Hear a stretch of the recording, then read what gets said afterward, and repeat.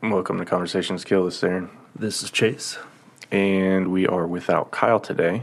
We decided to do a kind of an extra bonus episode, or whatever you want to call it. But Kyle couldn't make it, so he is in our thoughts and prayers with Kyle. Well, at least one of those, I guess. So we decided to get together and discuss some of the events over the weekend that happened in Charlottesville, Virginia.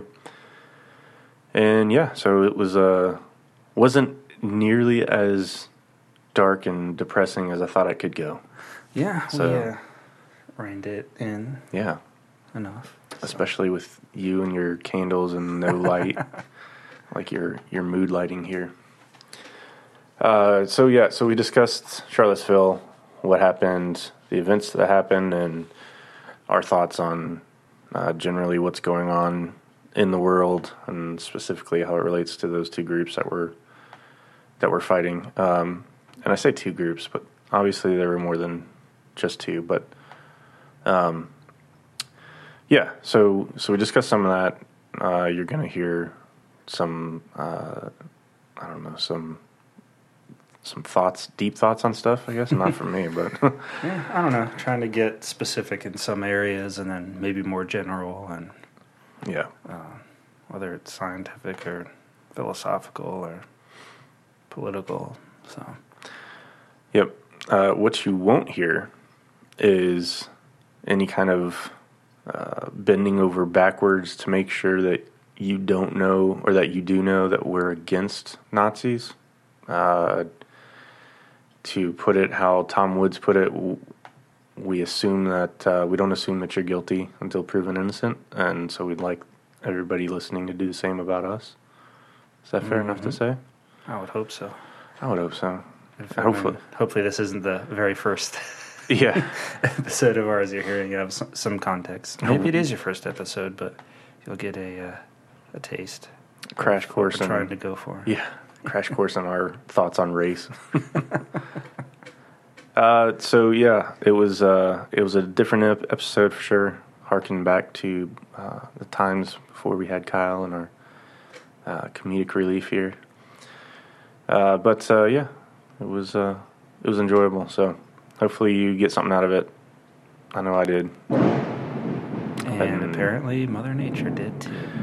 That was hell of a thunder. That was pretty close. Yeah, we get some good storms out this way.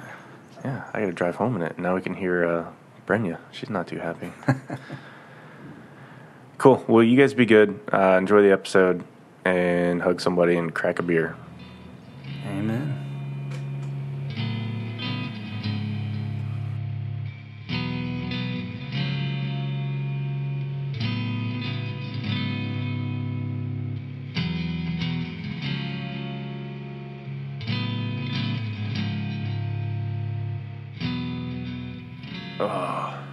I'm almost out of beer, but I guess I can make this one last a little while.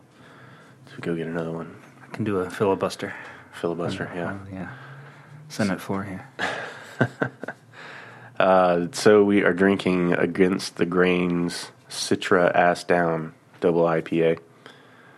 It's a double IPA with citrus, apparently, according to the... Citra hops. Yep. Yeah. Yep. 8.2% alcohol, and it's all right. Yeah, just a mellow double IPA. Yeah. I didn't realize when I bought it that Against the Grain is the brewery doing the brown note. And they've got some other funny names too, but this is the only one I think I've had by them. Yeah, it was I don't think it's supposed to be Castro on there, but that's this like Castro-looking guy riding an ostrich. Is that? I think he's with a mohawk. I think he's beating the ostrich. I don't know. Hitting the thing. It's hard to see because He's got one of those ball spikes. Yeah, and a bunch of tattoos and arrows through everything. So I don't know what's happening here. It is really weird. I guess they've gone through some war or something. They're like, bring Jim in here to do the artwork. He's good at mowing the yard. That's pretty funny shit, though. Yeah. So let's chat a little bit, huh? want to discuss. I guess at this point we will have done a setup and introduction, so we could kind of just jump into it, I guess. So yeah, we're missing one today because we kind of decided to do a bonus episode. We've been so slack on the episodes lately anyways, and there are quite a few events over the weekend that we figured it would be a good time to have a discussion. So Kyle couldn't make it tonight, but we're going to try and get through this without him. So everybody's turning off now. Like, that's going to be super depressing. We don't have our comedic relief, so we'll just have to make a few dig jokes. Turn the lights down extra low and light some candles and hope that'll offset the mood, calm it down a bit. No, I think it's going to make it worse. I didn't think about that when I said, yeah, let's leave the lights off. The lights off and the candles lit. It's going to make the existentialism, it's going to magnify it. It's as dark in here as it is in my heart. Mm-hmm. So, over the weekend, in Charlottesville, Virginia, I'm sure everybody's heard by now, but there were some insane events that took place. It started off Friday with what was supposed to be a Unite the Right rally. Actually, the rally wasn't even started Friday. It was supposed to happen Saturday. And Friday night, a whole bunch of tiki torch-wielding crackers decided to have a little torch march, they called it. And they went up to, I don't know, they walked through the town and ended up at the statue. I guess I should say that part of the protest and the event that was planned for Saturday was specifically about them taking down a statue of Robert E. Lee, or that's the claim, I guess. So Friday night they took torches through the town and chanted things like "White Lives Matter," and then that changed into "You will not replace us," which changed into "Jews will not replace us," and I'm sure various other things, various other chants and stuff. I think I did see one woman in the crowd, and she was carrying a tiki torch. I assume she was with her husband or they're trying boyfriend to modernize. So. Yes. Improve the public image there. Right.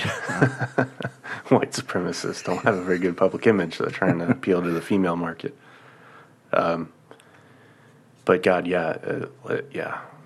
That's one woman for like 200 dudes. Not doing great in that department.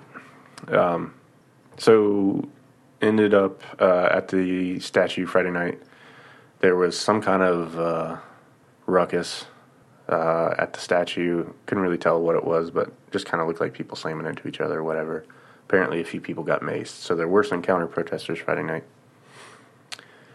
Then Saturday, the actual day of the event, they met up ahead of time for this Unite the Right thing, which included, again, all the torch-wielding dudes, but it sounded like a bunch of other people from different groups. So, we watched the Vice News documentary on it, which was really quick to get out, and really, it's good. Most Vice News stuff is pretty good and well done, at least. But they didn't show that Kessler guy. Kessler was the one who did the Unite the Right. He set that up. Mm-hmm. But I didn't see him at the torch rally or the torch. Yeah, they just had his little speech, Yeah, so I don't know that I chased him off or whatnot. But. Yeah, I don't know that the Friday night thing was connected. Obviously, it was connected, and by who was involved, but I don't think it was officially part of the same group. So, whatever, doesn't matter. They're all Nazis and shit. So Saturday, his group, Unite the Right, actually started meeting up along with all the other previous guys with torches and a bunch of other white separatists and all kinds of stuff. And they met up, and so did the counter-protesters, which consisted of decent people and Black Lives Matter and Antifa and sure there could be decent people throughout all of those, and and obviously people from the college, it looks like. Yeah. I guess there were a couple of fights that broke out. Same dude, which, I should mention his name, Chris Cantwell, who's kind of a libertarian guy, been around for a while, and I had no idea he was that far gone. I knew he was kind of crazy. A lot of libertarians wrote him off and have fought with him, and now I know why. Thankfully, they were kind of trying to get rid of the crazy people. He was involved throughout it, and he got maced twice, so that wasn't a good weekend for him. But so then after a couple of clashes, a couple of fights, they ended up moving parks. I think it was they had a permit for one park, and then they had to move to a separate park or something. The police were somewhat involved, but then there were just crowds of people on the streets, I guess heading to this other park or something. Yeah, because hadn't it been called, the state had called a state of emergency at that point, or the governor had called a state of emergency by... Was it by that time? I think that was part of wherever the alt-right peoples were basically turned down. Yeah. They weren't able to use their permits, supposedly. Right.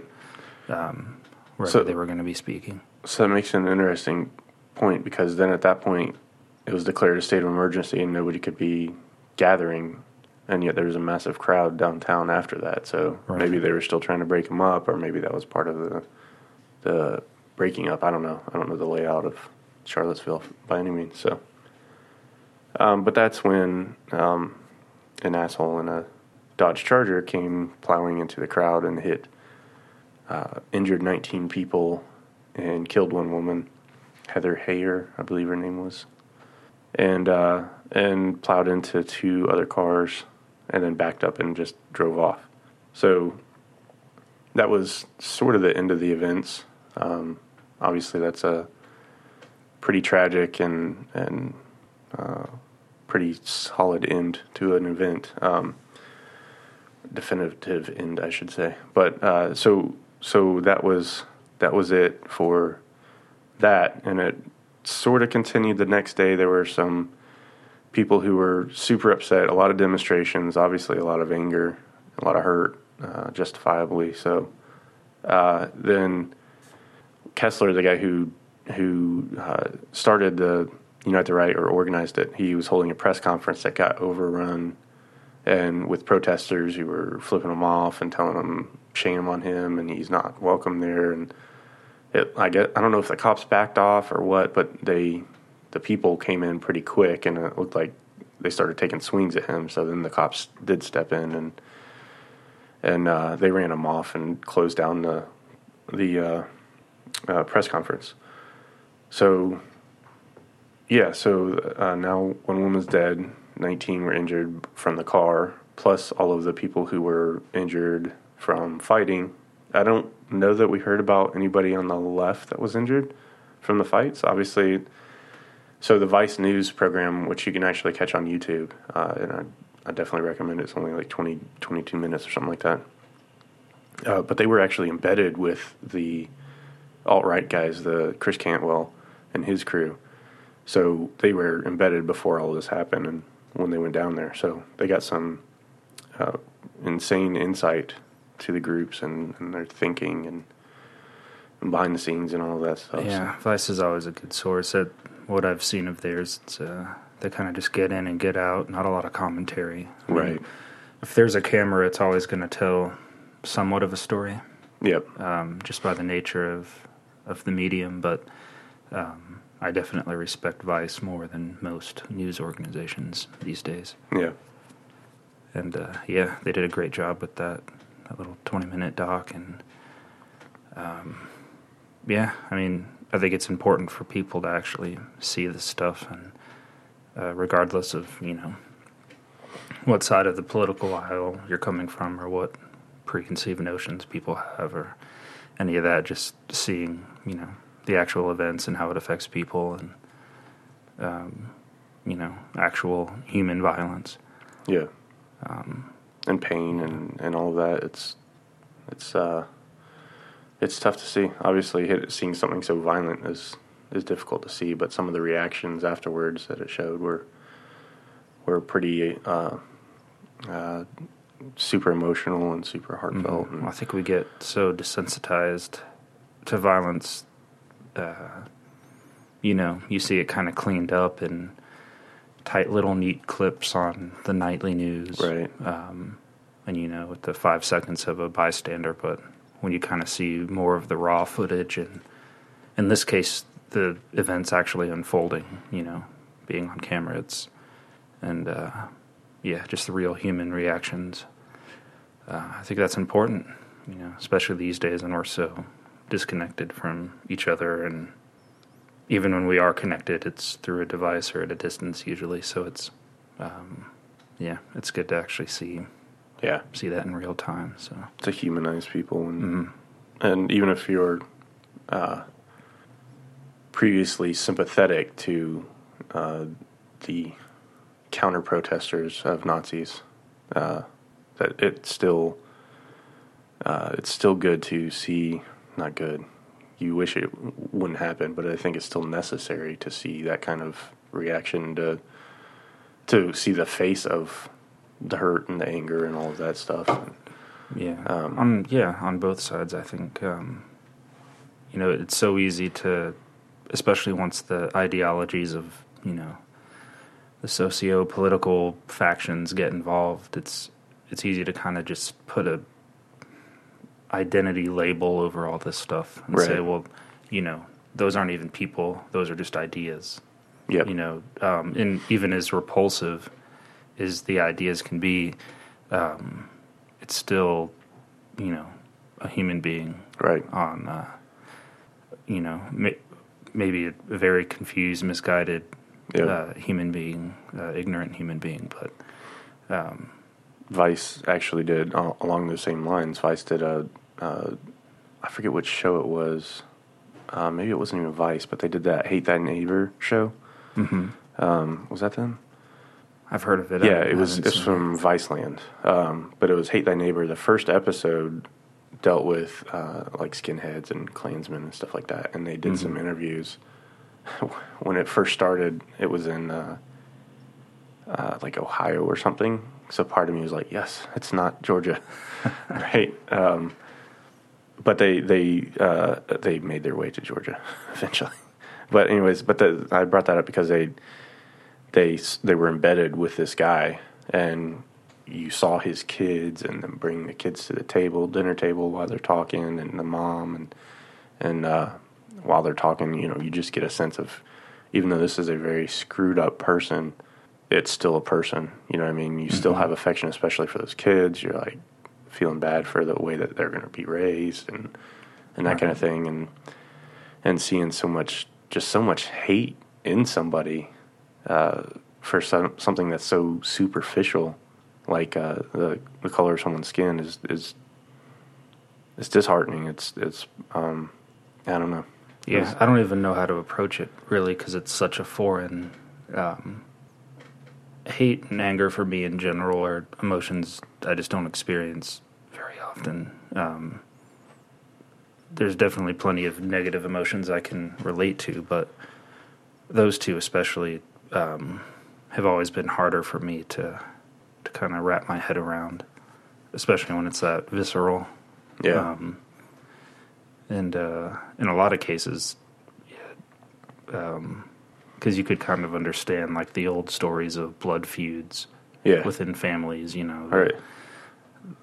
Hatfields and McCoys and right, stuff. Exactly. And you can kind of get an idea of where certain rivalries might arise from. Mm-hmm. But just, like, blanket disdain for a group of people based on an idea, right, baffles me quite a bit.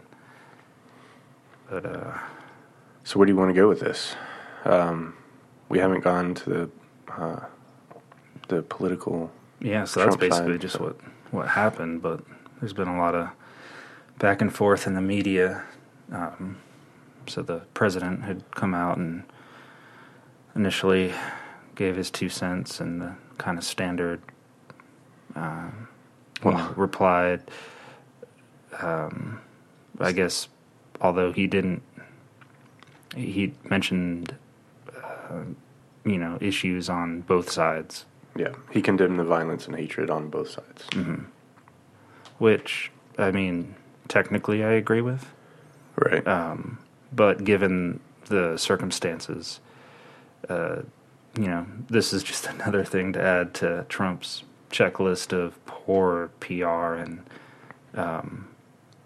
you just have to maybe approach it with a little bit more tact. Right.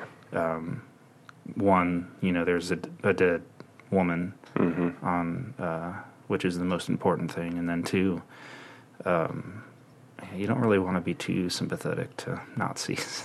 Right. It's I understand, because I'm no fan of Antifa and elements of Black Lives Matter, but I don't think it does anyone any good to compare those two off the bat, maybe at a more nuanced point, if he was given like a long speech or something, but I can definitely see where people had issues with that. Yeah. Well, I'll admit that my initial reaction was I had already seen the videos of the feuds and the fights and the bats and all that stuff, and I've seen that on my college campuses before and stuff. So I knew originally alt-right and Antifa were at it again. But what I didn't realize is this version of alt-right was literally just the racists and just the skinheads, or the I don't even know if skinheads are still around, if that's a thing, but yeah, really. Definitely. I mean, people make jokes about the South being like super racist and stuff, but I've seen a little bit in my lifetime. Right. But, maybe some, just silly things like Confederate flags or but and maybe some skinheads at punk shows and stuff over the years, but hopefully the original skinheads, the oi, right, the good kind, will make a comeback and no red laces or reclaim that. But yeah, honestly, I've never really, at least in my circles, I mean, it's more suburban and city dwelling Right. crowd, so there's probably is more of it on the edges, but I'd imagine it's like that in any part of the world. Yeah. As far as where your outcasts of society will kind of be Right. pushed to the margins. Well, what I was getting at was I had originally felt, or when I originally heard that the alt-right was involved in the Antifa and stuff, I didn't realize, because I've seen plenty of alt-right gatherings before that included a good number of people who say things that people don't like and horrible things, but not all of them are actual white supremacists or anything. But this seemed to be just white supremacists. Mm-hmm. So on both sides, okay, obviously there was some violence, but then he came back the next day. Was it the next day? I think he said there were fine people on both sides. Mm-hmm. And that's the one that I was like, yeah, I can't defend that one now. Right. I can understand the argument that there were violence on, they were literally both fighting each other Friday and a little bit Saturday. But obviously one side upped the ante a good bit, and I think they all, I don't how do you say that somebody shouldn't hit somebody else without sounding sympathetic towards that person who just rammed a car into somebody? You know what I mean? Like, right. Nobody should cause anybody else bringing a harm gun to a knife fight, right? But nobody should. I mean, we've talked a little bit about the non-aggression principle and that kind of thing. I train jiu-jitsu. I carry a weapon of some kind on me, at all times. One of it's a knife, so it's the utility thing too. It's not just like a violence thing. But so I believe in self-defense, but I literally believe in self-defense. Like, it has to come to me defending myself or my family for me. So attacking somebody for bad ideas doesn't fall into that. And for sure attacking somebody because they have a different color skin doesn't fall into that. But how do you you can't defend there are fine people on both sides when you find out that they're literally all white supremacists. Yeah, I mean, it's probably a hard thing to comment on, period, because it's I'm not a huge fan in modern day of all of these marches and protests to begin with. It's not the 1960s anymore, and I don't think that's the most productive way to have a discourse. I mean, I don't really think these people want discourse. That's part of my issue with any kind of march or protest. Not across the board, but I think the majority of what we see with most of these gatherings is something closer to virtue signaling and people kind of wanting something to get behind and to fight for. I don't really think it's not like it was in the 60s. Like if you look back at MLK and how specific their mission was. Mm-hmm. I mean, you talk about non-aggression principle. I mean, that was proof in person, of how powerful that can be. Now it's more of a spectacle, and you just see I forget what the name of the law is, but, you get masses of people together and people just change. You get this mob mentality, and it's with as polarized as both sides are getting. I mean, technically there's going to be, quote unquote, fine people on both sides, but it's there's a lot of not fine people on both sides of any of these gatherings, because it's just going to lead to some type of violence. These people aren't getting together to hash out ideas or to have a civil discussion. Or you mean the people who show up in masks and helmets and carrying bats and sticks and stuff? Yeah, and I think it's a clear sign of that is, and we've seen some of this with the Antifas before now. I don't know. I'd imagine unfortunately, we're probably going to see more, fascist, Nazi type risings going forward. Because I think part of the reason why I don't like these type of protests and gatherings is because they egg each other on. Mm-hmm. I think there's a direct correlation between, and some of it's justified. I mean, we said on this podcast how we were very sympathetic with a lot of what Black Lives Matter is doing and the reasoning behind it, and I'm still sympathetic to that. But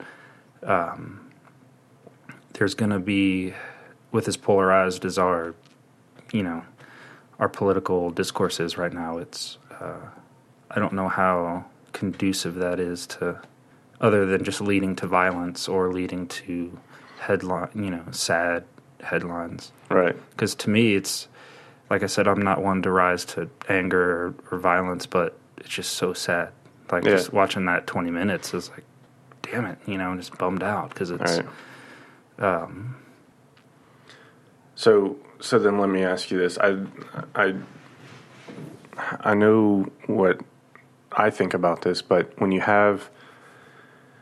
You say when the groups get together and stuff like that, I think there's somewhat of a... not just convincing each other or egging each other on, but then when you're in your group together, a lot of it happens where you're convincing each other that they're actually stepping things up, or they're trying to do something worse, to the point where you justify your own actions.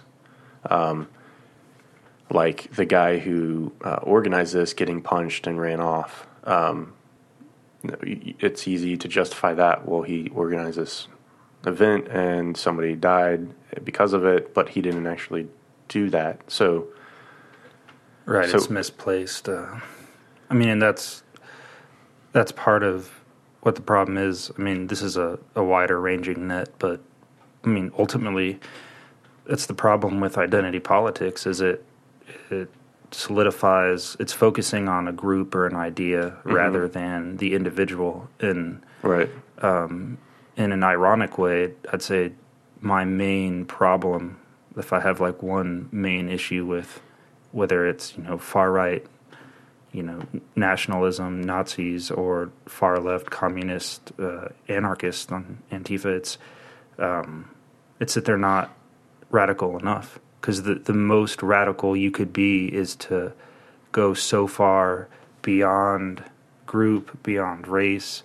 beyond religion, beyond any other way you could categorize someone's sex, gender, sexual orientation, and just say all the way down to the individual. That's as far as you go. That's as radical as it can get. Yeah. So if you're like, okay, Nazis, yeah, you're only focusing on the Jews and the the blacks.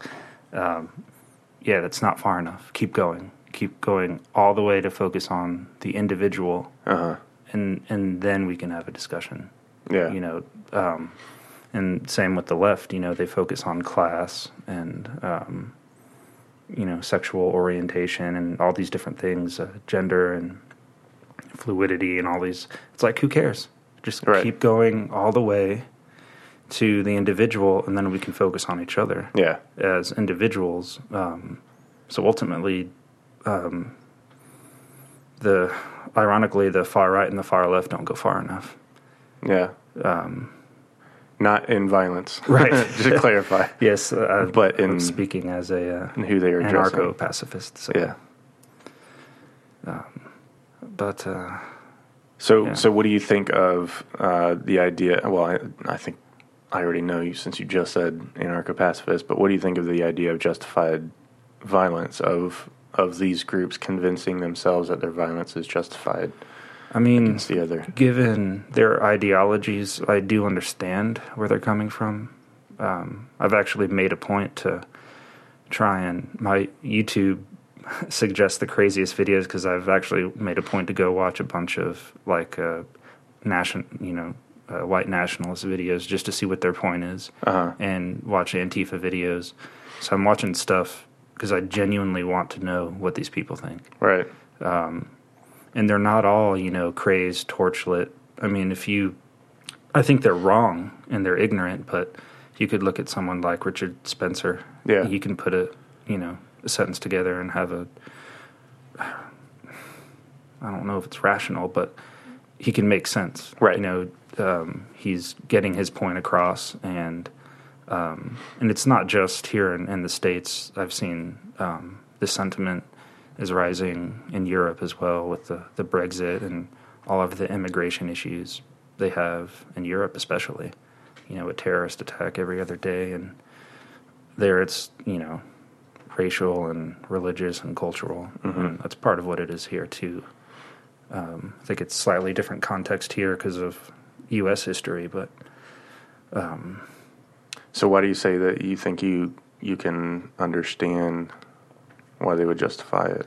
Well, given their ideology and their worldview, I can understand, whatever their warped logic is. I can understand what they're saying. I don't agree with it, but I think part of another thing that I really don't like about both sides is that we need to listen to each other. I mean, that's the only way you can define what a bad idea is you actually have to, what is it? The cliche, sunlight is the best disinfectant. Yeah. That's how you tell what a bad idea is. Let it out in the open. Right. Let everyone see it. Don't try to, even if it's repulsive. I think those views on both sides have their elements of repulsive logic and repulsive emotionality and reasoning and all these things. Philosophies, I don't agree with them, but and to that, we have to. Yeah, I mean, I was pretty much done, but we have to listen to that to understand it. And even if it's a bad idea, it'll only further cement that if we just let them hang themselves, with their own rope. So and to that point, the one of the big apparent Nazi white nationalists, whatever you want to call it, websites, Daily Stormer, it's made the news because it's been removed. They posted something basically saying that they were glad that girl was dead, and then they went on. Dude, it was awful. They said something about it was just awful. It was awful. They said something about her just being fat and taking up space or something, and it was unreal. But to their credit, GoDaddy, they hosted them. I heard about that. Yeah. Well, GoDaddy, after they saw that, said that violated their terms of services and killed their site. Said they had 24 hours to move it or something. I completely support that move. That is free association. That is their ability to and it's their determine private company. Sure. They can. The problem, though, is now Daily Stormer has been removed off of GoDaddy. I don't think their actual website's up. Then Twitter went through and deleted a bunch of Daily Stormer associated accounts. Mm-hmm. And so what's going to happen now is eventually they're going to make it to the dark web. They're going to make it be hosted somewhere out there where you're not going to find them, you're not going to be able to track them, and they're going to fester in this underground dark web where it's just going to, you won't see it coming. You know what I mean? It will fester in that underground until it just bubbles over, at which point we'll have no idea what we're getting. We'll have no idea how strong. We'll have no idea where. And even that is part of what this weekend was for, according to the guy from the Daily Stormer, was that they were trying to show that they're more than just an online group, and they showed up in numbers of, I mean, it looked like a couple hundred tiki torches out there. Yeah. So they were trying to show their show of force, and he promised that this wasn't the end of it. Well, if we can't track them, if we can't see it, because if they're... Right, well, it's like any conspiracy theorist. The more, you try to cover it up, it just gets these types more riled up. And I'm not saying, let's all talk about the merits of national, socialism, or whatever it is, Nazis, or even on the left. I despise plenty of things about communism. Right. And I think that's equally dangerous in its own ways. And I think we should point out real quick that Antifa is, if you don't know who they are, they're an anti-fascist group. But that's not where it ends. They are an anarcho-communist group as well. If you look back to the history, they've got a long history of red and black. That's their flag. That's their color. That is the color scheme of anarcho-communism. And so they do, that is in their ideological system. It's not just that they're against fascism and racism, otherwise I'd be able to side with them. But it's also that they support communism, which obviously has decimated, cultures. Yeah, I mean, communism makes, Nazi Germany look like kindergarten. Right. It's killing millions and millions of people. Hitler was horrible, but doesn't even compare to Stalin. Right. And Mao. Right. But anyways, continue. I just wanted to interject that about Antifa. I think this part of my issue, it's this discourse. We can't have civil conversations anymore. Whether it's this violent, like you see this past weekend, or just even something stupid like on Facebook. Yeah. You hear the jokes about, unfriending people because they have a different opinion, or, just, I don't want to say violent exchanges because it's just words, but, right.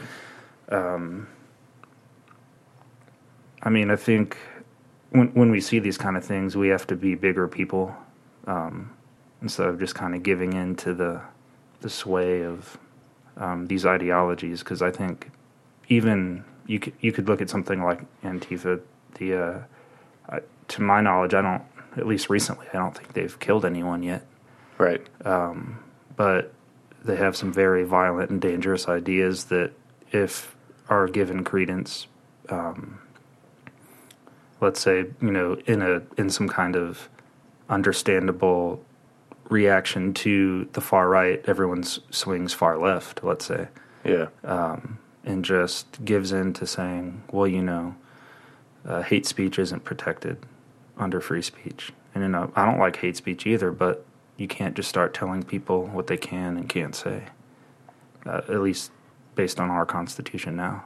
Right. If we want to change it, people can vote for that, and there's lawful ways to do that. But, I think that can lead to very dangerous places. Do you think something like hate speech even exists? No. I don't either. But, people say hateful things, and but to me that kind of goes back to if they're gonna say those things, we need to hear it. And Right. so you can still call it out and you can still say, I disagree with it, but fight bad speech with better speech. Don't tell someone that they just can't say it anymore, or don't ban it, because then you're just hiding, the problem away. Like, there's so many correlates you could look at. I mean, it's the same kind of thing with our prison system. Like, we hide our society's problems in the prisons. Mm-hmm. It's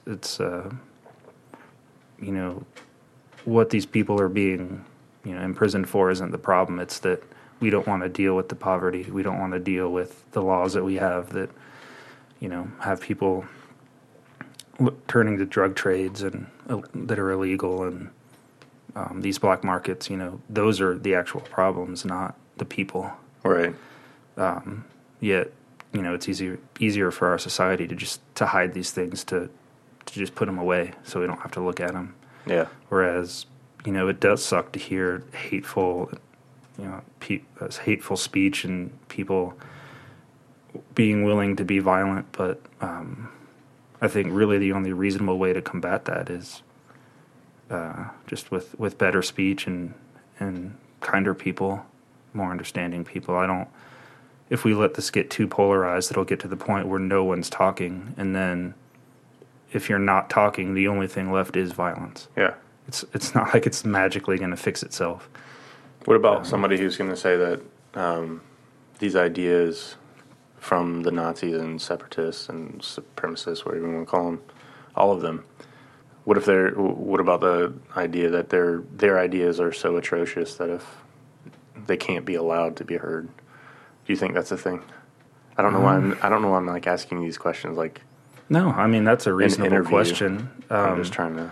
I think history would show that clearly, whether there's truth to that or not, it's not the case, because these ideas have been around for a long time, and we haven't been able to extinguish them even after, massive world war, that put, all of the Western world in peril. Right. I don't want to be the bearer of bad news or pessimistic here on this podcast, but we're never going to eliminate racism. It's never going to happen. It will always be around us, and we will always have to deal with it. So we can do our absolute best to minimize it, and then we do that through conversations that may or may not kill. We do that through general love and education. I mean, honestly, that's right. And that's I think a big part of it. Maybe a vein we could go down would be, so this far talking about discourse and language and action, that's all kind of cerebral and logical and reasoned.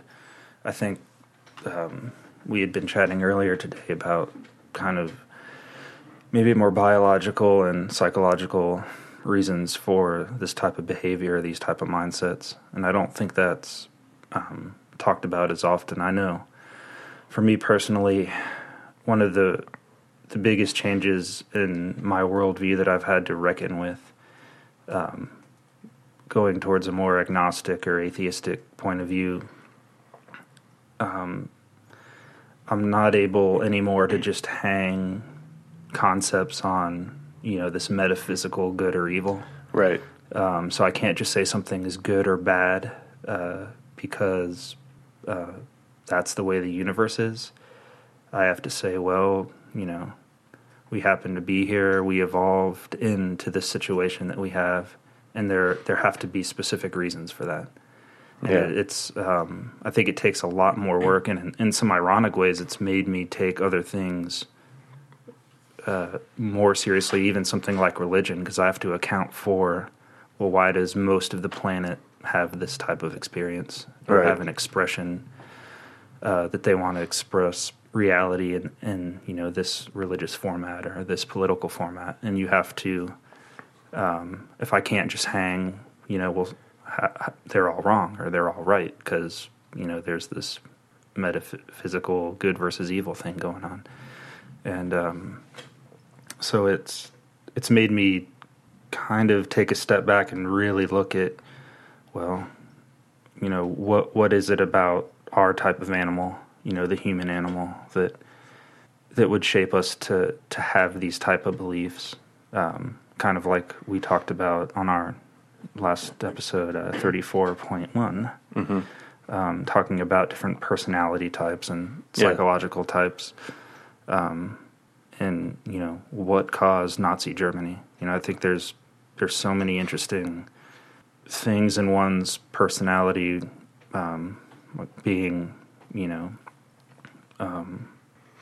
I can speak as someone who's very OCD, understanding borders and order. Yeah. And you can kind of see these rigid, it's not even an ideology at that point. It's just wanting, seeing the need, and you see this in the political discussion as well, but needing borders, whether it's borders between concepts or ideas or people or states or nations, build the wall. You see it, so you can kind of see psychologically where some of these things would build up, or on the other side, wanting more openness. I tend to lean more, I'm higher in openness, so like the idea of open borders, to me, I really like that idea. Right. But I can, trying to understand it from an evolved point of view, different, all these various expressions have to exist for a survival reason. Mm-hmm. And so to take that, why would we evolve to have discussed sensitivities and these kind of things? And maybe if we can take a step back, and in a weird way, it's dehumanizing, because you're looking at us just like another animal. Yeah. But if that is the case, if we are just another creature on this planet, and we're, we just happen to have this mishap of consciousness and reasoning, and even if even if it's a byproduct of some random evolved process, and or even in some emergent process, we can still use that. And then this gets into the more existential part, but we still experience it a certain way, and we can still lean into that. And if we can try to understand what we're going through, both on the emotional, existential side, and then on the scientific, we're still animals side, I think there might be some middle road there, or maybe even like a parallel path that you can kind of crisscross between, or gaze over at, even if you can't really bridge that gap. But I don't know. I'm just trying to make sense of it in some kind of way. Yeah. Well, one thing that we've mentioned a bunch of times before is that if you just chalk something up to evil and just say, well, we don't need to understand it, it's just evil, then you're not going to understand it, and you won't be able to prevent it. Or you won't be able to correct it or combat it.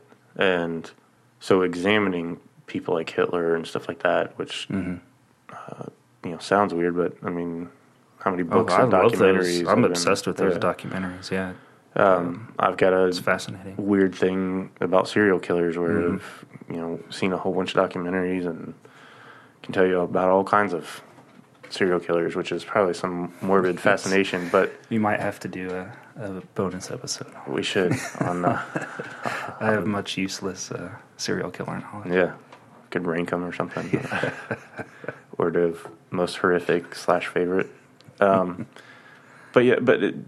yes, I think saying that something is just evil is kind of copping out, and it's allowing you to escape the responsibility of trying to figure out a way through this life with other people on this earth. Yeah, it's almost a cheat in a way, because it's almost like not taking. I mean, like people act seriously. Like you'll see like religious fanatics on all sides that bomb things or cause all kinds of violence for religious ideas because of good and evil, or in this case, with more political ideologies. Right. But in a way, we're not focusing on the issue. If you're just saying, well, that's evil. Well, okay, I'm fine with that word if we want to use it poetically. But what does that actually what are we actually saying? What does it mean? Getting at? Yeah. And I think, that kind of dissection into morality and ethics and even, boring stuff like biology and psychology, I think that's all going to play into it if we're willing to kind of take a step back. And I know for, the crowd that just got hit by a car, we can't ask that of them right now. Right. Because they're in a different place. But for those of us who are further outside of the situation and, have that distance and, or, if you're just at a place in your life, like I might not have had these thoughts 10 years ago. I wouldn't have probably. But now, where I'm at now, I'm able to say, I have too much time to think about this stuff, and it's interesting, and I think there might, maybe there's something to it. Yeah. Well, I've always been accused of being, not saying the right version of it, but I've always been accused of being too cold and logical. Mm-hmm. So again, doesn't mean it's always the right logic, but approaching something without emotion attached to it or something, or spirituality in the case of growing up a lot of times. So for me, it's a lot easier, and plus relatively, I've had a somewhat easy life growing up. Knock on wood here, right? But so it's pretty easy for me to detach myself and just look at things logically and emotionless, I guess, which is good when it comes to creating legislation or something like that, I guess, right. But not necessarily when it comes to relating and trying to understand somebody else. But I think there's some kind of balance, but I don't know what kind of psychology would really play into this, you know what I mean? How do you see that fitting into it? I can see how emotion fits in. That makes sense. That's the emotion and the logic side of it makes sense. But how do you think that contributes to some of this? I guess specifically with the psychology, like we had talked about last episode, and I guess this to some degree goes down to ideology as well, because some of these ideas are contested. A lot of as far as you can call psychology a science, a lot of it's rooted in mathematics and statistics. Right. Sure. So, I mean, it's not the same as like a physics or a chemistry. Right. It's a soft science. Yeah, or a biology, but there's been plenty of work done really recently, like in the past 50 years. So if you're talking about personality science and breaking it down to those big 5 traits we had talked about, and kind of understanding that while we are, I would say, largely emotional beings, I think that's definitely the bulk of how we've evolved. Our brain evolved we evolved these emotions to serve very specific purposes of survival, and over the years, and we for some reason we do have, we've grown into a rational mind as well, but I think that's much less compared to the biological and emotional functionality of what we are, and but trying to use the reason to at least kind of look down on ourselves as animals, and trying to understand just in some of those basic things we said last time. So a lot of personality traits seem to be largely set in the person. Right. So, and again, this is debatable, but things with IQ, it's very difficult to get IQ to rise. Conditions can make it worse, for sure, but not much we've found thus far. For instance, will greatly improve someone's IQ score, and that's just one type of intelligence test. But there's arguably different types of intelligences. Sure. But I think maybe by focusing on some of the psychological traits, like I was saying, I could just use myself as an example. Like I've never been diagnosed with OCD, but I would bet all the money I have that I've definitely got some pretty bad version of it. And that definitely shapes, whether I want it to or not, it shapes just my temperament. Yeah. So I can see like a lot of when I was younger, when I was more conservative, those type of views fit into that worldview. Right. Needing order, boundaries. When I was more religious, the idea of willpower, like, well, I can just be a better person because I'm going to do it. Right. So whether it was like not drinking or anything until I was 23, because I was going to be the guy that just wasn't going to do it. Right. I didn't start you doing that. Yeah. Technically, you might have, but but I'm very glad I started drinking. Now I feel horrible for people who don't. I just didn't get that nectar. Yeah, some people probably wouldn't enjoy it. It is an acquired taste, but in the same way, I feel bad for people who don't drink coffee or something. But, right. But there's still some holdovers. I haven't gotten into any drugs, any of that fun stuff yet. So. Yet, he said. Yeah. There's always hope. There's always time. No, but God, the day you do shrooms and just disappear into the woods, that's when we'll see that blurry picture of you, like we found Sasquatch. Like, no, it's just Chase and he's naked. He's still on shrooms. What city? Loganville? No, it's not. No, just yell Chase and get a toilet cleaner brush. Wave a pizza around in the air, and.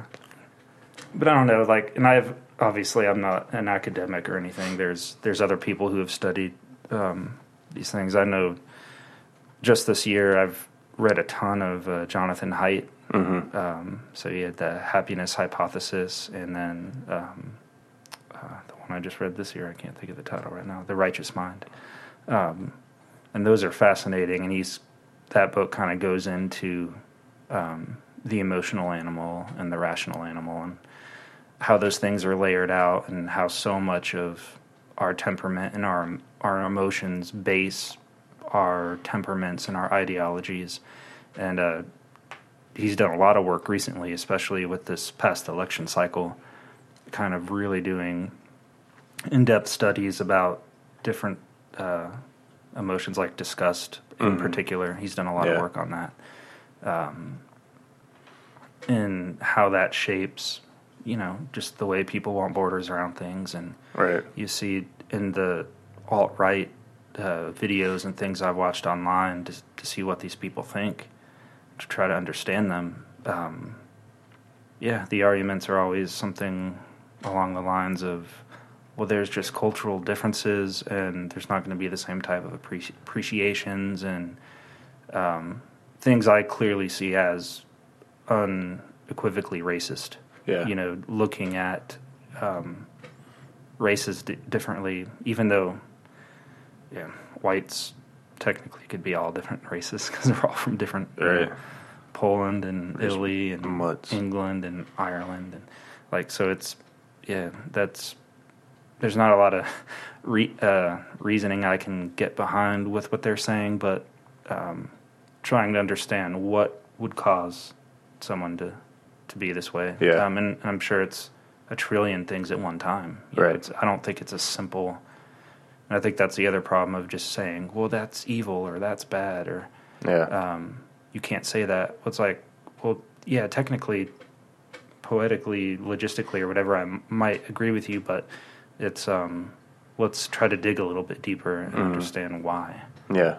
Or maybe how and why. And like you said, it's education, it's ignorance and emotion, and I'm sure there's plenty of science in there too. So we could use psychology to identify specific traits and maybe specific traits that would draw somebody to something like that. What makes them good. Like if you look at Hitler specifically, like very high in openness. Mm-hmm. So, he rallied an entire country and culture together to practically take over the world. Right. Like, you don't do that if you're not a creative person. Yeah. Is very high in conscientiousness, so it's very orderly. You realize that the irony of that and how that'll sound, right? That Hitler is very high in conscientiousness. Well, those two together are especially unusual. Yeah. Actually, usually they're not together. But so consciousness would be conscientiousness would be orderliness, willpower, drive, and vigilant, like highly motivated. Yeah. So like he could stand in the back of a car for like 8 hours, doing his hail. Because he was just that driven, that crazed with these ideologies, and with again with the borders and all the disgust language, with the Jews being vermin and like cleansing, all the displays of fire, purity through fire, bathed like 4 times a day, like all that kind of stuff. So obviously there's so many different things that would go into this outside of just personality, but I think a lot of we don't always necessarily pay attention to what it is that's driving our traits and our personalities. Yeah. And I think it would, to some degree, it would be foolish to assume that it's, I just choose to be this way. Right. It's all completely a choice. To me, that's almost as silly as saying, like, someone's sexuality is purely a choice. It's like, no, that's how you are biologically. That's how you function. Or if, Not necessarily as a racist, but as somebody who's functioning in those kind of personality traits, which maybe is more... Right, that would incline someone eventually. I mean, it's like one little piece in the puzzle that's life, Right. And evolution, Because I don't think... Yeah, well, like you said, I don't think people are born racist. Right. Oh, no, yeah, not at all. Right. So, yeah, they're not born that way, but it is kind of...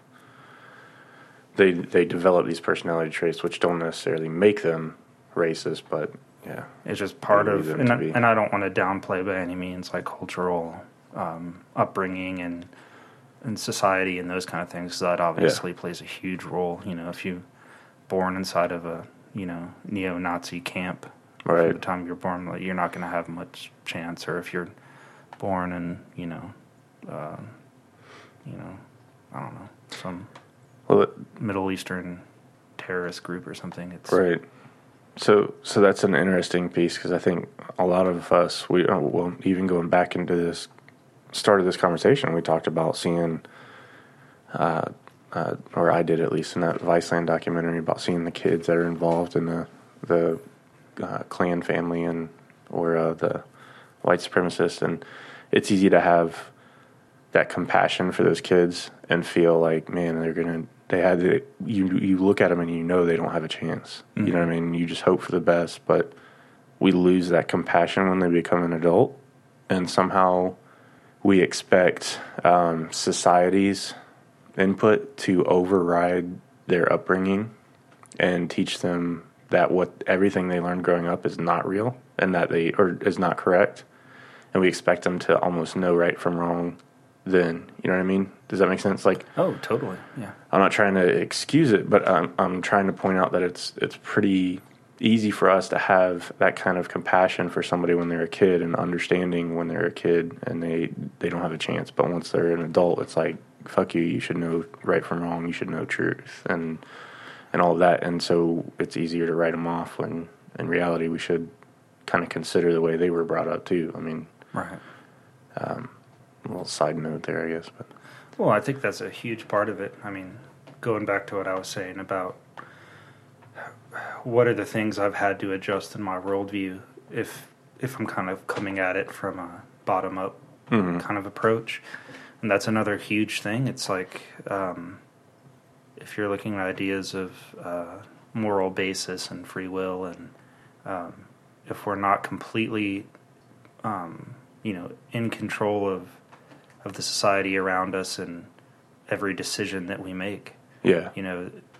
that completely changes how you're going to approach different issues. Like for me, things like criminal justice, like the way murderers behave, or even like super uncomfortable things like molesters and stuff like that, and rapists. How are we going to approach these things? What makes people this way? Is it really, at the end of the day, as simple as a choice? And if you chose wrong, then you're a bad person. Or if you chose this way, then you're a good person. Is it that simple? Or maybe is there more at play? If you have a tumor in your brain and it causes you to do this one thing. Yeah. I mean, there's plenty of scientific cases they've had like that where they showed, the tumor caused all these visions and voices. And didn't we talk about that too with with the Austin shooter, the clock tower shooter? Mm-hmm. Yep. Yeah, I've had cases of that with guy gets a tumor, he's a perfectly normal dude, married, all of a sudden his wife catches him looking at child porn. Like, what the hell? He goes to the doctor and finds out that he has the starting of a tumor in his brain. They remove it, goes back to normal. A couple years later, got caught looking at child porn again. Take him back. The tumor had come back. And I'm not saying everything is, Sam Harris likes to say tumors all the way down. Yeah. Not everybody in Charlottesville had a tumor. Right. But it's, so I'm not necessarily saying everything's 100% deterministic. I think it's probably something in between. But if it's not completely free, then I think that does change the way we approach what it means to be moral and what it means to be ethical. And maybe if there's ways we can try and react, maybe reacting less like revenge prone, and saying, well, maybe there's some kind of clinical approach, or like we were saying, just trying to be more humane about it. Maybe not just shove someone in a cage or in a padded room immediately, or the first resort to be to violence immediately. Yeah. Even though I think there are also natural explanations for that as well. For being inclined towards violence? Oh, for sure. So, I mean, that has to be taken. We can't just be super hippie about it either and say, even though I am I guess my ideology would be anarcho-pacifism, to me makes the most sense. Like, no, don't put force on anyone else. Right. And to me, that logically, that makes the most sense. But obviously, it's not always going to be that easy. Things happen, and the world is way more complicated than a nice little convenient ideology. But what would cause Chase to fight? I've never. Well, my mom's told me about some stuff when I was younger, but that was my primal midget monkey phase. But yeah, honestly, I can't think of a time I've ever. I mean, like I said, it's not really in my temperament. Like, the maddest I'll get is like road rage, and I think a lot of that is it's just, again, because we're disconnected. Like, I would never, fucking motherfucker. Like, it's someone at Kroger or something that's right next to me. It's the detachment and the rush and kind of the hustle and bustle of the commute and the stress of having a 9 to 5 and I think for me it would have to be violence. You know what I mean? Like, for me to get violent. I don't think I've been sort of tested, not me personally, but protecting my wife. But I don't even know where I get into all of that. But yeah, I don't know that. I just wondered what would get Chase going. Like, it would have to be actual violence for me, because I've seen like words and stuff like that. Like, people are like, "Oh, you don't disrespect somebody. You don't say something about their mom." And I'm like, fuck off. It's words. It's not violence. Like we had an old mutual friend who we used to always joke around about each other's moms at work and stuff. That was just whatever. It was just mom jokes was the thing, I guess, or whatever. And this one dude, good old Southern boy, never been around it before, and he couldn't take it. He was getting riled up at me, and I was like, dude, it's just words. Like, obviously I haven't fucked your mother. I didn't write a dissertation on your mother. Yeah. It's just a word, just a joke. He was ready to fight over it. I was like, well, that's some people goes back to even in extreme cases like quote unquote hate speech, yeah, or disgusting words maybe. Yeah, but you can say some stuff that would really piss me off, but it's going to have to be. It would have to be an actual threat before it would raise to violence, because I just don't see words as violent. Right. I mean, I read philosophy for fun. So every single day I'm coming into stuff, seeing stuff that I completely disagree. But that interests me, though. Right. Finding something like, I'm going to go read Marx today because I disagree with it. It's interesting. It's a different point of view. Right. Or like last episode when we were talking about postmodernism, I don't agree with much of that at all, but I find it fascinating that like other people think this way. And then I guess, obviously there are people that would be, maybe their first reaction would be violent. Yeah. You do. You just have some people are just hotheads and will take a bat to a car or something over words or whatever, and just that doesn't make any sense whatsoever to me. I can't even relate to that, but it kind of that's how it is for some people. Throw it back to, are you at your most like natural state when like you look at the drunk, like the type of drunk someone would be when they're uninhibited. The reasoning is kind of washed off and you're just the primal emotional being. Like I always say, I'm a better person when I'm drunk. I'm usually more quicker to like emotion and like I'll cry on the spot even faster. Like the good kind of, or like good kind. If you ever get a text from me, usually it's like I love you guys. It's like usually because I'm drunk. But which inside baseball, we all tell each other we love each other. We're okay with that. Especially after downing like 30 wings and a couple beers, and something about those wings get the emotions going, man. So you're getting back to the science, you rub a little death sauce on it.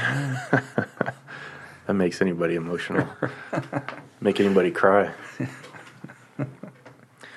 Well, what else on this? Is there anything else that you wanted to get into on it? Got for just over an hour now, but I mean, I guess I think a lot of this is still going to be unfolding because it's still, this specific incident is relatively recent, but I think a lot of this stuff has been building, and I don't know how a lot of it's going to shape out. We had mentioned, unite the right.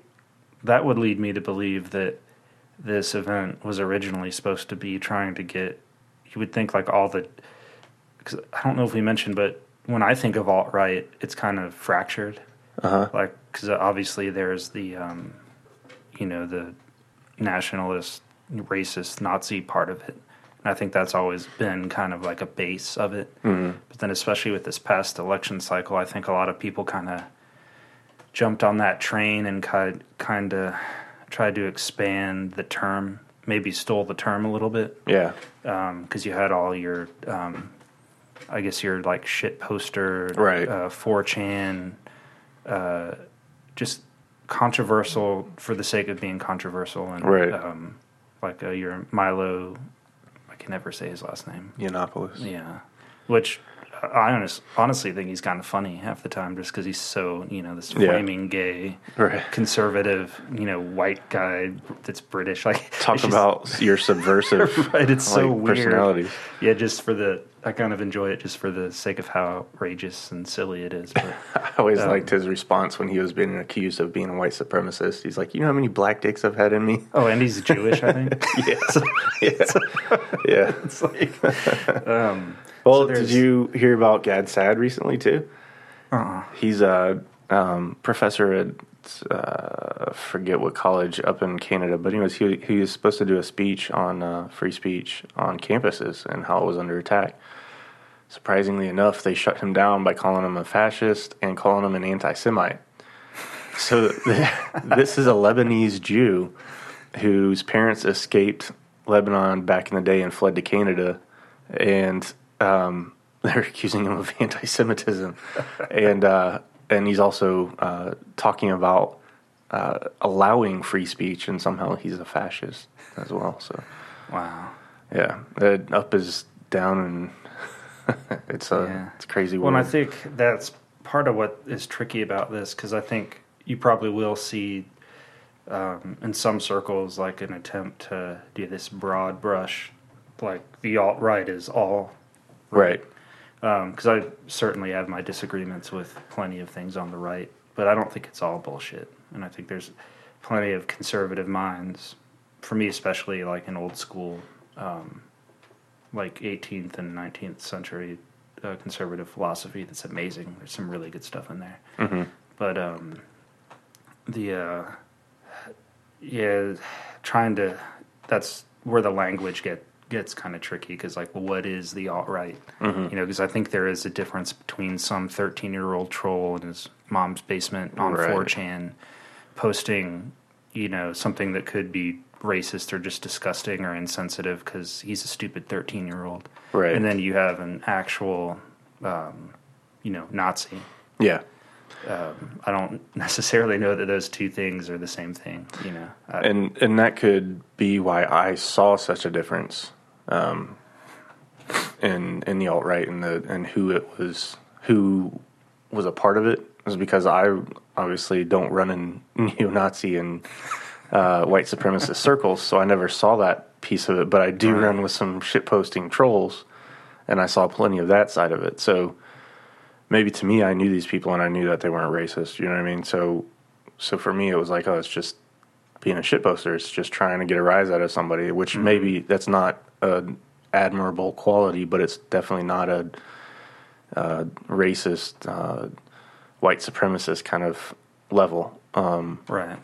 So yeah, maybe that's why I saw a difference between it. But to your point about broad strokes, that is part of the issue, is that, and there's a great article in The Atlantic that came out today by Peter Bernhardt, and it's called "What Trump Gets Wrong About Antifa."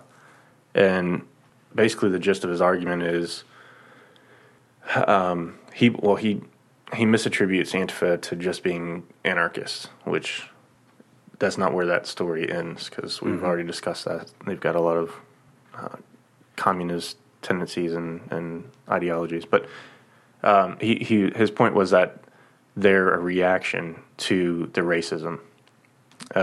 So still bad that they are hitting people, but they're a reaction, so if the other side would kind of back off. I think that's kind of the gist of his point, but he made a pretty solid point in there when he went after Antifa as well, where he said if unchecked, they'll just continue to paint broad strokes and just lump everybody into alt-right, to when you have like regular, legit politicians that are being lumped in there, and people who aren't white supremacists in any way, and they're just going to be lumped in, and then they're going to be attacked, and they'll be run off campus and not allowed to speak and all of this stuff, and then he's saying that is essentially becoming fascist, and you're becoming what you're trying to fight by lumping an entire group of people into one thing, and then being authoritarian against them. And I think there's so much for both sides to learn politically too, because I think a lot of what got Trump elected was this kind of knee-jerk backlash reaction to, in some circles, you know, this PC culture. And Antifa is a different thing, but it's that's kind of what I was getting at with, if things get polarized enough, if it pushes, they're just going to keep pushing each other farther and farther. Right. And like, Trump is the president this country deserves because of what we've done to our political discourse. Yeah. You know, I can't stand the guy, but it really is what we deserve because of what we've allowed ourselves to become, and how we interact, and it really got to the point where people said, fuck it, let's just see what happens, let's see what the chaos can bring. Right. And then I think in an opposite sense, what the right could learn, maybe more sensible conservatives could learn, is don't get in bed with the wrong people. Right. Because I think it's going to get really tricky, because it is obvious that part of Trump's base was this more ridiculous alt-right, and part of what the criticism is saying, well, he's given, I don't know if it's voice, but he's made certain fringe groups more comfortable to being less fringe, I guess. Well, they say that themselves. Right. David Duke said that, and said that they're fighting for the. What am I hearing? I think it's just thunder. Oh, that's right. It's that they're enacting, or they're going to follow through on the promise that Donald Trump made, or something like that. So they're definitely empowered by that and feel like they have a man in the White House. And I think one of the accusations against Trump is that he's so cautious to not piss off that group because he feels like they kind of helped get him there or something. Right. So whether or not, I mean, that's the less extreme version. The extreme version is that he is a white supremacist himself. Right. And I think that could go not just for Trump, but for anyone on the right. Like, if have a good stance and a point of view, and be willing to if you see some poor ideology, call it out. Exactly. Don't. It might be convenient now for certain people on the right to say, well, I could use this as a base, or I could use this as a underhanded influence in some certain kind of way. But that's going to be a huge mistake. You mean they could use Trump's or just use these alt-right fringes? Oh, gotcha. As let's say we could use that as a certain point of a power base, or I don't know. I've read a couple stories about certain senators or state legislators that have shown up in pictures with these guys. For one, how many times do you see these photos of people taking a picture with a politician, and at the last minute they open up their shirt and it says something like "I'm a stupid" or "fuck her" or something like that. Right. So they don't always know who they're taking pictures with, right? So that doesn't always mean something. Yeah, but they wouldn't even have to. That's what's tricky about it. It's like so many of these people, because it's not even. I think that's actually more of the danger, is it wouldn't even be a conscious thing. Mm-hmm. So if, let's say you have like an overly eager conservative politician that says, well, I'm going to make a name for myself by saying something that's specifically unpolitically correct to get some points. So you might get some points with, the shit posters. Mm-hmm. And I think that was a big part of Trump's appeal, or to certain people, or a certain base, and there might be a tendency to kind of lean into that. So even if you're not leaning into the Nazi part of it, if you're just leaning into the, anti-SJW, which, even I could get, some kicks from tons of that stuff, because I can't stand SJW type culture as well. But that doesn't mean you just go full swing to the other end of the spectrum. And because it could be tempting to use that as a power base, and if it'll get you some votes, but then you're stuck with these people, and if that movement becomes more than just shit posting, if it actually does grow into something more serious, where people are being killed, or you have some seriously questionable policies, then you're kind of digging yourself into a hole. And the same goes for the left too. I mean, there's a whole bunch of, there's like new middle emerging, because some of the left views have gone so far left with the Antifa people that, one guy I'd like quite a bit, like Dave Rubin, used to be on the Young Turks, and considered himself, progressive liberal. Right. And now he seems centrist. Yeah. People have even accused him of being right, because the left has gone so far left. But so I think this really does apply across the board. Well, I think to your point, Trump probably did some of that. Maybe he was trying to appeal to some of the right. Or, of course, there are other accusations of he was just straight up intentionally doing a Southern strategy kind of thing to try and incite the racism and rile people up, which there could be some truth to that too. But I think it is. I think it's going to bite them in the butt. I think for sure you see all of the conservatives. I don't know that they were louder, but they were certainly projected more, like their reactions to Trump and condemnations of him and his reactions to Charlottesville. The conservatives have been extremely vocal. So I don't see a lot of at least the mainstream conservatives making that mistake right now. I think they're calling Trump out for making that mistake and for not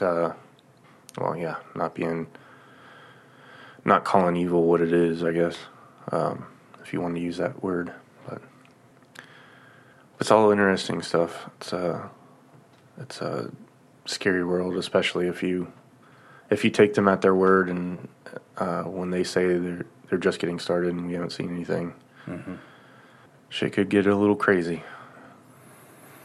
Yep, and that's kind of I'm not necessarily a Armageddon, warrior type person, but the more outrageous each side keeps getting, that's what I'm afraid of. Is you have one act of violence here, spawns another act of violence somewhere else, and then before you know it, it's just constant, right? Small scale warfare. Yeah. Well, and I think we're gonna probably take some. I don't know. Probably maybe we won't from whoever listens to our episodes, but I think the idea of saying of what we did here so far, which is address both sides of the issue, you're going to take some heat because obviously the Nazis struck hard, struck fast, but I think we got to remember too that this has been escalating for a while, even going back to the shooting at the baseball field where the Bernie supporter attacked Republicans. So I mean, I'm not saying that both sides are fair. Clearly, I do not agree with the racist side of things at all. Right. But well, I don't want to bend over backwards. Like I'm going to call out a bad idea if I think it's a bad idea. I think both sides have horrible ideas, and I don't want to ban either side from saying what they're going to say. If you're going to hurt people, then that's not okay. Yeah. But and I'm not going to justify that or back that up in any way. But at the same time, that's all we have. All we can do is talk to each other, right? And like present a case, and at the end of the day, just hope enough people can have enough dialogue and engage with each other enough. And I think there's other ways. I mean, it doesn't have to be. You can do it, creatively, and I think just like that Vice documentary, a 20-minute thing of just plain shot footage, nothing fancy about it, but just being there. Yeah. If that's the way someone wants to be engaged, or, whether you're a nerd like me and you want to go read philosophy or psychology books and so nerdy lectures, but Chase sent me an 1.5-hour video lecture today by Jordan B. Peterson, and I made it at like 12, 13 minutes in. And it was on this personality stuff, which I get. I fully understand how it connects. But, man, it reminded me, the beginning, he was talking through the different personality traits and or the personality types and what traits are associated with it. Mm-hmm. And it reminded me of that book in the Bible where it's like so-and-so begat so-and-so. And I just like tuned it the fuck out. I was like, I don't even know what he's saying right now. I could follow along if I wanted to, but, man, it was losing me. Yeah. But yeah, that's what you do for fun. So, and you said you had to watch it a few times to understand. That was the second time today I had watched that. Oh my God, Chase! I've seen that course once this year already, and I'm working my second way through the whole course again this year. And I've seen the older courses last year, but yeah, I am a super obsessive nerd. Yeah, so. You're an insane person. But I shoot Nazis on Wolfenstein on the PlayStation for fun, and you're like reading or watching courses by college professors for fun.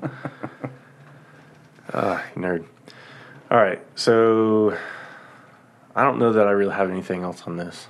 Yeah, I mean, I think it's uneasy because I don't I think it's complicated, and I want it to be simple. You know, Right. I kind of miss the days where I could just say, well, that's evil, you know. Yep. And it was a much cleaner cut.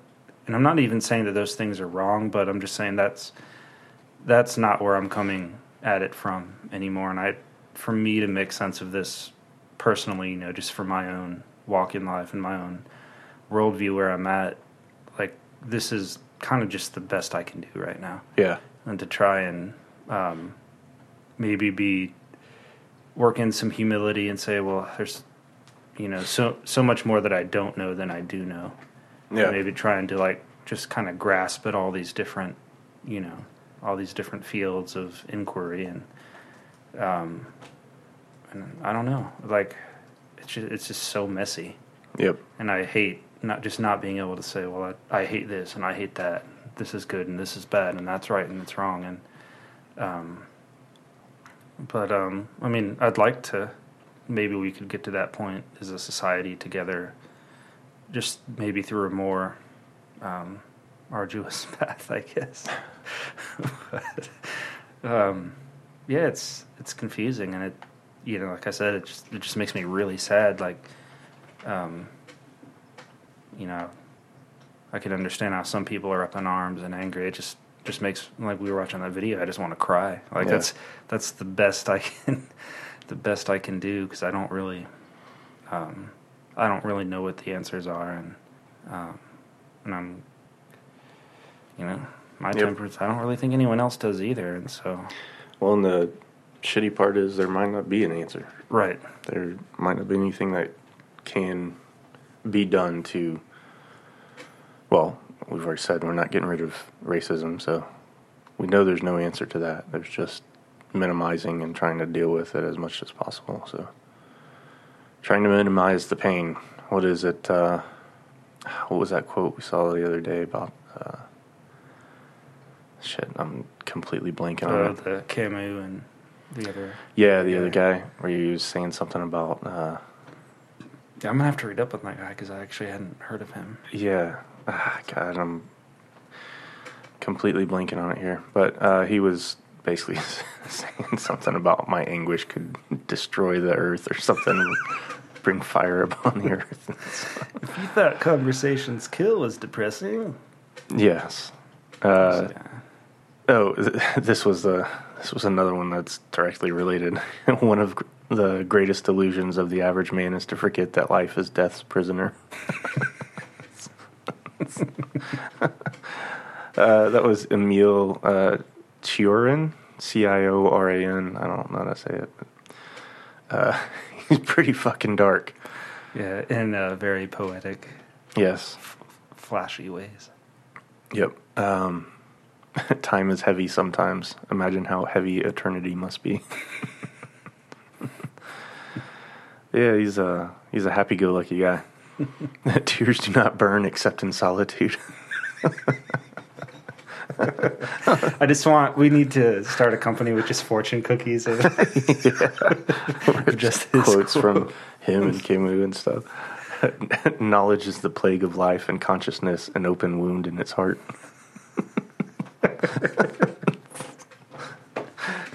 So remember, kids, love each other. Yeah. That's what better way to end it than a good hearty laugh at some extremely existential pessimism. Well, I don't really have anything else on this, do you? No. Any final thoughts from Chase? Yeah, like we always say, just love each other, and you know, can't control what other assholes do, but maybe we can control how we treat each other, and, you know, love and empathy and humility and a few beers maybe, and amen. Some discussion on a Wednesday night. There we go. 2 weeks in a row. Yeah, so this is a little bonus episode, so hopefully you enjoyed it and didn't fall asleep or turn it off, or hopefully, yeah, whatever. Hopefully you listen to it. That's a great way to end a podcast, so I hope you listen to this. Try. Just in life, I guess. Yep. Have a good day. Hug somebody, drink a beer with somebody, and have a good conversation. Take it easy. Peace. I saw her pull the trigger, in essence the victim, sold on a lie and a cheap melody. We bow what shows down our throats and our youth grow raised to never know their potential.